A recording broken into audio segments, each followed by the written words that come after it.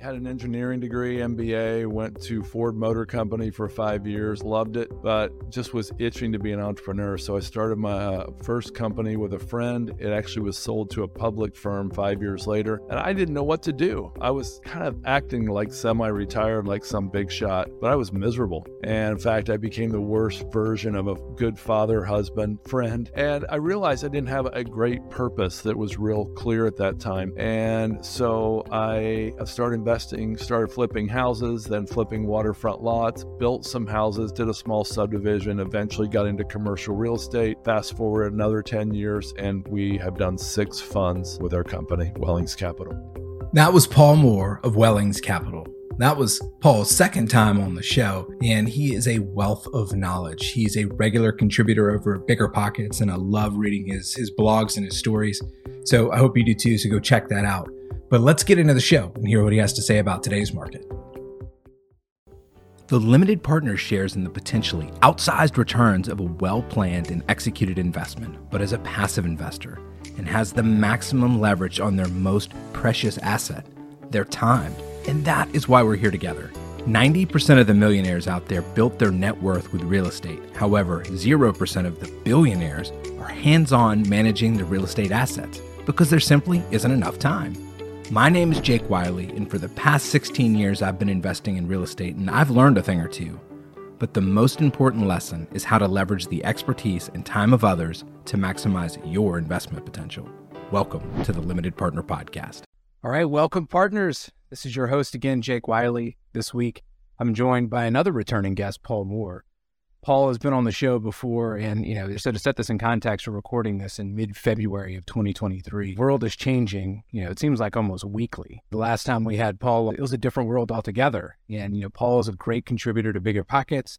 He's got a really great thought leadership that he's putting out there, and I wanted to bring him back so that we could have additional clarity on what he's seeing in the market. Paul, welcome to the show. It's great to be here again, Jake. Thank you so much for having me on. Yeah. Well, Paul, for the benefit of my listeners out there that maybe didn't catch the first show, I'd love to give you a couple minutes here just to give us a high-level overview of who you are and how you got to where you are today. All right, fantastic. Well, I had an engineering degree, MBA, went to Ford Motor Company for 5 years, loved it, but just was itching to be an entrepreneur. So I started my first company with a friend. It actually was sold to a public firm 5 years later, and I didn't know what to do. I was kind of acting like semi-retired, like some big shot, but I was miserable. And in fact, I became the worst version of a good father, husband, friend. And I realized I didn't have a great purpose that was real clear at that time. And so I started investing, started flipping houses, then flipping waterfront lots, built some houses, did a small subdivision, eventually got into commercial real estate. Fast forward another 10 years, and we have done 6 funds with our company, Wellings Capital.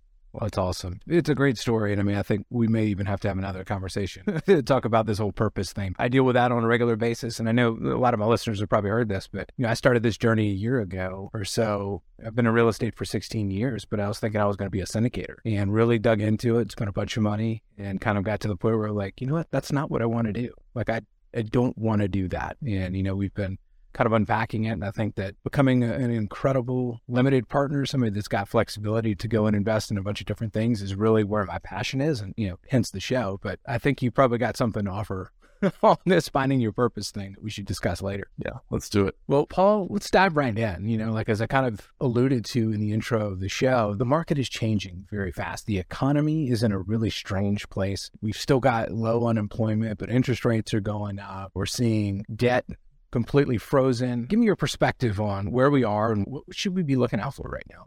Yeah, so I was in my church lobby on Sunday, and the largest real estate and most successful, I would think, real estate developer that I have ever met made a beeline for me. And he's like, hey, can we grab lunch? I'm like, how about Tuesday? He said, how about Monday? So we got together yesterday, and he was telling me about this development deal he's working on. I mean, he's working on several, but like one of the latest he's had for a year in the works, he's already got pre-contracts for 1,000 lots out of 8,000 to this one very large national developer. But that's not what he wanted to talk about. He wanted to talk about the fact that his bank, after decades of close friendship, working together, came back at him like with claws out recently and told him, if you want to keep borrowing money from us. You're going to have to do this, that, and the other. And it was unreasonable. And he's like, what do I do? I mean, he's like, he's got a 3-generation development company. He's asking me, and I'm thinking, well, first of all, he probably asked the wrong guy, but that's not the point. The point is banks are acting weird. I know another large, well-known syndicator who their debt is not going to be renewed this year, even on properties that are going great, multifamily properties, because the holder of the debt, the lender, I should say, he's got bad deals in the office realm, which has nothing to do with his multifamily deals, but the cash drain over there on the office side is messing with their ability to fund anything. And I read today that a company, I think it's Brookfield in LA, is defaulting on 2 huge office loans, in the hundreds of millions of dollars. And so this is a weird time. And like you said, it's a time when lenders, for no apparent reason that would be obvious to any of us at least, might not be renewing loans. I heard about another lender that had a file folder full of performing loans that he's not going to renew this year. So I'm telling my son, who's a younger real estate investor, obviously, I'm like, man, you need to be ready for the potential that your loans might not get renewed this year, even though you're doing fine. So that's some of what's going on at a high level. And if you want, we can talk about what LP investors might want to look out for. Yeah, you bring up a great point. I've actually written a couple articles on this myself, is that the office market is so tenuous right now. And, there's statistics, and depends on who you believe, but between 20 and 30% of the office stock out there is effectively obsolete. And that's because 8-foot ceilings, it was built in the 70s, nobody wants to work in that space anymore. Now that health is a thing, people have a choice to go to their office. I just don't want to do that. Those offices are going empty. A lot of people out there, especially in the community, and I'm really glad you brought up this point about office affecting other assets, is that, think, well, I don't invest in offices, thank goodness, right? I've been in multifamily, I've been in self-storage, you pick it, office has never been my cup of tea. But I think that there is a cliff that's coming, and you just alluded to it, that the impact of, let's say, 20 to 30% of these things will never be an office again. So it's got to be something else. Yet, if you think about the average life cycle, any of these real estate investments, let's call it 5 to 7 years as a hold. Those buildings that are now obsolete were purchased in the last decade. It's come and due. And it's not like they've, I'm sure a lot of them, some of them have been owned for forever. But that's just not the way the market works. Therefore, we've got this office that was capitalized and, let's call it, even be generous and say 10 years ago, and it's effectively worthless. The banks are going to be generally there's enough equity in these deals to hold them off, but the banks are going to take a walloping on these offices. And, I think that now you're seeing it in one development, you're seeing it in multifamily. There is a real issue with one asset class that's actually potentially bringing the rest of them down. Do I have that right? You got it exactly right. I think it's ironic that, while industrial has come roaring back and retail has even come back, especially certain types of retail, office could be sinking. I don't want to say the whole ship, but a lot of ships. Yeah, like you, I've been privy to some interesting conversations and names, but we've got some really large players out there that are raising their hand and they're asking the question, is office going to impact us? Are we going to get, got performing assets? Are we going to get hammered over the head because, the office market? And I think the reality is, yeah, it's possible. Yeah, right. It is. Well, let's shift gears. Let's talk about, you alluded to this too. What should LPs be looking for in this current market, right? Because we're not the operators. We're not hands-on with these assets. We got to be really careful because we're trusting an intermediary with our money. Yeah, I would say here are some things we're looking for right now. Because we're a fund, we're operating, we're trusting the operators, I should say, the syndicators at the asset level to make the best choices. And so here's some of the things we're looking for. One, low leverage is something to look out for. Wait a minute. Did he say low? Yeah, I said that. Low leverage is a great thing in general, except when there's preferred equity in line ahead of you, meaning you've got leverage, you've got debt. Let's say it's only 50% instead of 75, but then you've got pref equity up to 85, and you're coming in as the 15% equity. Well, that preferred equity is in the capital stack ahead of you. So that's something to look out for. And of course, I was a little tongue in cheek there. Of course, we want to look out for high leverage as well, but that's not happening as much right now, as we just alluded to 5 minutes ago with banks tightening up. Another thing to look out for would be high skin in the game. Wait, that's another good thing. Well, except when it's the sponsor's upfront fees that are paying that high skin in the game. And again, there's nothing wrong with them using that as skin in the game, but I want to see other cash from the sponsor in the game. I want to have them, have a real pain a real personal hurt that is going to clobber them if things go bad, just like it's going to clobber me as an LP investor. Operating expense ratios below industry norms. We saw a deal the other day that had multifamily in the high 20s, like 28% operating expense ratio. And there are occasional deals out there, like, let's say in the short-term rental market or something like that, or even in the mid-term rental market where that could happen. But honestly, we laughed that deal right into the circular file on the floor, because what we've heard, and I hope this isn't true, but Jake, I've actually heard that syndicators actually back down their operating expense ratios to get to the IRR for investors that the investors want to see. I would hope that's not true, but again, tongue in cheek,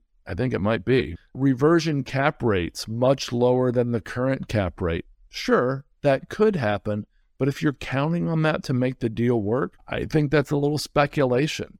Counting on going back to a 4% cap rate just because it was there a year and a half ago, counting on value add upgrades to get there, yeah, that can work. We are investing in a deal right now in Henderson, Nevada, where that is going to work. But let me just clarify. This is with a sponsor who has a couple decades doing this repeatable process with, I believe, close to 100% success. I would look really carefully. Again, you want to look carefully at the sponsor, and that's an example of it there.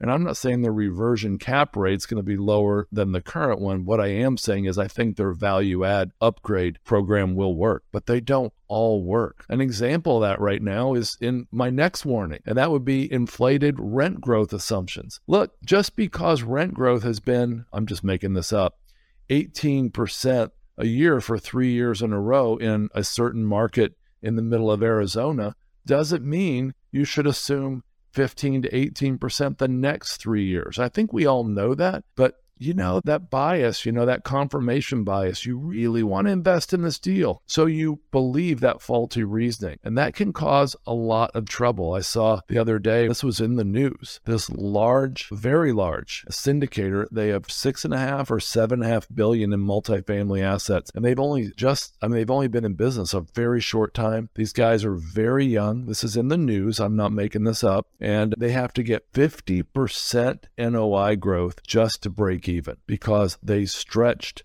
their assumptions too far. And they're in markets where they were assuming 25% rent growth from these value adds. Instead, they've actually had a rent decrease instead during the last year. And again, these rent growth assumptions, Brian Burke, who I know that you guys love on this show, this is a quote straight from Brian. He said this in November. 5 months ago now, there were 50 out of 151 major markets with double-digit rent growth forecasted for 2023. Now, a forecast by the same economist predicts double-digit rent growth in exactly 0 markets in 2023 and growth above 9% in only 3 markets. In other words, 9-point-something% in only 3 markets out of 151. I think that's something to worry about. Another thing to look at, we just saw this the other day, mismatched rent comps. We were looking at a 1968 built asset that was showing comps from 2008 and 2021. Maybe they thought investors wouldn't catch this, or maybe they were discounting. I don't think they were. Or maybe that's the only comps they had to go on. If you're looking at deals, just be really careful about that. And here's one that I wouldn't have thought of, but one of my partners at my company mentioned this: strategically delayed capital calls. Huh? Well, that might seem a little nerdy, Jake, but it's really important to know that if you're with a syndicator or a fund manager that's calling their investor capital in tranches, that they can actually, I don't think that's often the best investor experience, but it can be worse than that. Many use subscription lines of credit to leverage the LP commitments without calling the LP money, which means, let's say you've committed to invest $100,000, you only get $20,000 called this month. Well, let's say 4 months from now, you're hoping to get the rest called. They use a subscription line of credit instead to actually delay your capital call, which means you'll be in the deal a shorter time. It'll drive up your IRR, but lower your actual ROI in the end. And so that's just something else I want to just warn people to look out for in this crazy scenario that we're in right now. So that's what I got, Jake. Well, that was chock full of incredible information. And I think as we think about the marketplace, and really a lot of what we're talking about is the assumptions that go into the deal. You can look at them in kind of a microcosm. So let's just say over the past 3 years, let's call the increase has gone up by 20%. Like when you compound that, right? Like that's probably over 100% rent growth in 3 years, right? So if you look at it 1 year over the other, it kind of is like, oh, okay, that makes sense, right? Like that's the growth rate. But when you look at that in real dollars, right? Let's just say an apartment was renting for $1,000 3 years ago, it's renting for $2,000 now. Do we think in 3 years that it's going to be renting for $4,000? Like some things just don't make sense when you put it in a little bit of context. And I think that what you're bringing up is spot on, is that yes, it's easy to kind of look at these things and say, oh, that makes sense. But you got to look at it in the big picture. And then, one of the other points that you brought up is some of these younger syndicators that have been growing very fast. And they make me very nervous. And the reason is that, yes, they've had a good track record. And I think that one of the things we've seen touted is these investor returns is like they've actually gone full cycle on deals in 3 to 5 years. And like, if you actually think about it, that doesn't make a whole lot of sense because that's not the investment thesis going in. But the market over the past couple of years has just said like, hey, look, this is super lucrative. We've got to a point where we can go ahead and sell this deal and move on to the next one, get our investors their full return back. That's a really small window, right? I mean, they really haven't gone full cycle and full investment thesis on a lot. And there's a lot of pressure, especially when you're growing, and there's a lot of pressure to grow very fast, that the only way to do the next deal is to do a deal, right? Like you have to keep doing deals because you're collecting these fees and you're taking these fees and you're recycling them. And that's what's paying for all the people. And when you've got groups that are in these high growth modes, like they're taking those deal fees and they're paying their people, and then they're like pumping up their next one. And to your point, like when those assumptions don't work, and now you're talking about a 50% NOI increase year over year, like that can't work. And that will unravel very fast. Everybody's growing like a weed, like it works. But like when that catches you, it catches you like immediately. Yeah. Well, I love your show because I know that your listeners are getting incredible value because you're on the same side of the table as them. And I mean, I think this is why this is such an important podcast, Jake. Well, Paul, I appreciate it. And sometimes it feels like it's all doom and gloom, but I think that there's always opportunities out there. And I kind of want to like pivot, right? Because we've talked about like, maybe you should just keep your money in your pocket. But I should probably change the intro to, talk about where real wealth is created. And it's created in downturns, right? And there's like the opportunity to grow. So like you can't just blindly hand your money over to somebody that's been doing this for a while because they can use minute assumptions throughout their, their forecast and make the numbers work. And they all look small and they all look quasi-reasonable. But, there are going to be opportunities. And I think that like you've alluded to it, kind of indirectly, is that there will be deals that will not be refinanced and they're going to have to do something with them. They don't go away, right? Like in its apartment full of people that's still paying rent, it's going to go somewhere, but it may not stay with the current owner. And how that deal gets exited, TBD. But these are the times where there's opportunities. And there's going to be real players out there that have been sitting on mounds of cash to deploy to get into these places. But let me get your opinion. Where do you think the opportunities are? So in late September 2008, a year which will live in infamy, Warren Buffett pivoted and he bought in $5 billion of Goldman Sachs. Oh man, now we can look back at it differently, but remember, we're in a rearview mirror situation. At that moment, he looked like he could have been flushing $5 billion down the eternal drain, but he bought in pref equity. And I would really encourage people, I don't really love being in the last seat in a pref equity deal where there's like 2 tiers of equity, but it's a great time to be in pref equity right now. I would just say that. And he got pref equity and he made a whole lot of money from that $5 billion investment in Goldman Sachs. Howard Marks is one of my favorite authors. He wrote Mastering the Market Cycle and The Most Important Thing. And Howard Marks was being interviewed that same time in October of 2008 by a reporter. And he said, we're buying up all the assets we can right now. $500 million a week is what our budget is to buy up assets. And she said, wait, you're selling, you mean, right? He said, what? No, we're buying. If not now, when? And the point is, it is a great time when things are going really bad. You've heard blood running in the streets and fearful when others are greedy and greedy when others are fearful. It's really true. Now, I don't think we're clearly not at that point yet, but wouldn't this be a great time to be stashing away, and preparing, your cash to be ready to invest in deals like that? I think clearly, I don't know when, but certainly by the third, probably the fourth quarter of this year, we're going to see some deals hitting the market. I mean, there's already some out there where we might be investing in one that already fell out from a syndicator that lost it. And if you can buy that for 50 cents on the dollar from the bank, like you said, it's an operating business. Oh man, what an opportunity. Yeah, and one point that I think we should make is that there might be an intent to kind of sit on your hands and wait for these opportunities. But the other side of the coin is you got to have your checkbook out and ready to go when they show up, because somebody's going to scoop them up. And these things move fast, they move quietly. And generally what's happening is that, behind closed doors, these things are getting brokered. And if you have an opportunity and you're looking at one of these things, it can't be, well, let me just beat this thing to death. If you're working with the right partner, and I think you've done a great job of highlighting this, that knows what they're doing and they've done this before and they see the opportunity and they bring the deal, you got to be ready to go. I mean, you're just going to pass you by. So it is kind of a tough on one side to be well, I don't want to catch the falling knife while things are falling. But at the same time, there are a lot of performing assets out there that are going to change hands, and they're going to change hands at great deals. Yeah, and I want to be really clear. I wish I'd have said this earlier, and I know you would agree. I don't want to see anybody lose a dollar. I mean, I feel bad for those guys, the $6.5 billion guys, investors. I feel bad for anybody and our friends, our competitors, whatever. I hope nobody loses on this. And there is a way out, and that way out would be quickly dropping interest rates real soon. But, history tells us that it's probably not different this time. Trees don't grow to the sky, and there's going to be some chopped down really soon. And one thing I think I'd be remiss is, can you explain this pref equity piece a little bit, right? Because we talk about being a limited partner and having a passive piece of the pie, but pref equity is a different slice. Yeah. So, of course, you've got debt and you've got lenders who would have been possibly loaning 73, 75% LTV or LTC in this case, actually. And then that syndicator might be looking for 25 to 27% equity. Well, now they're having a hard time scraping together the equity because that's slowed down. But now the banks come back and sometimes at the last minute say, whoops, we're only going to give you a 50% LTC loan. What now?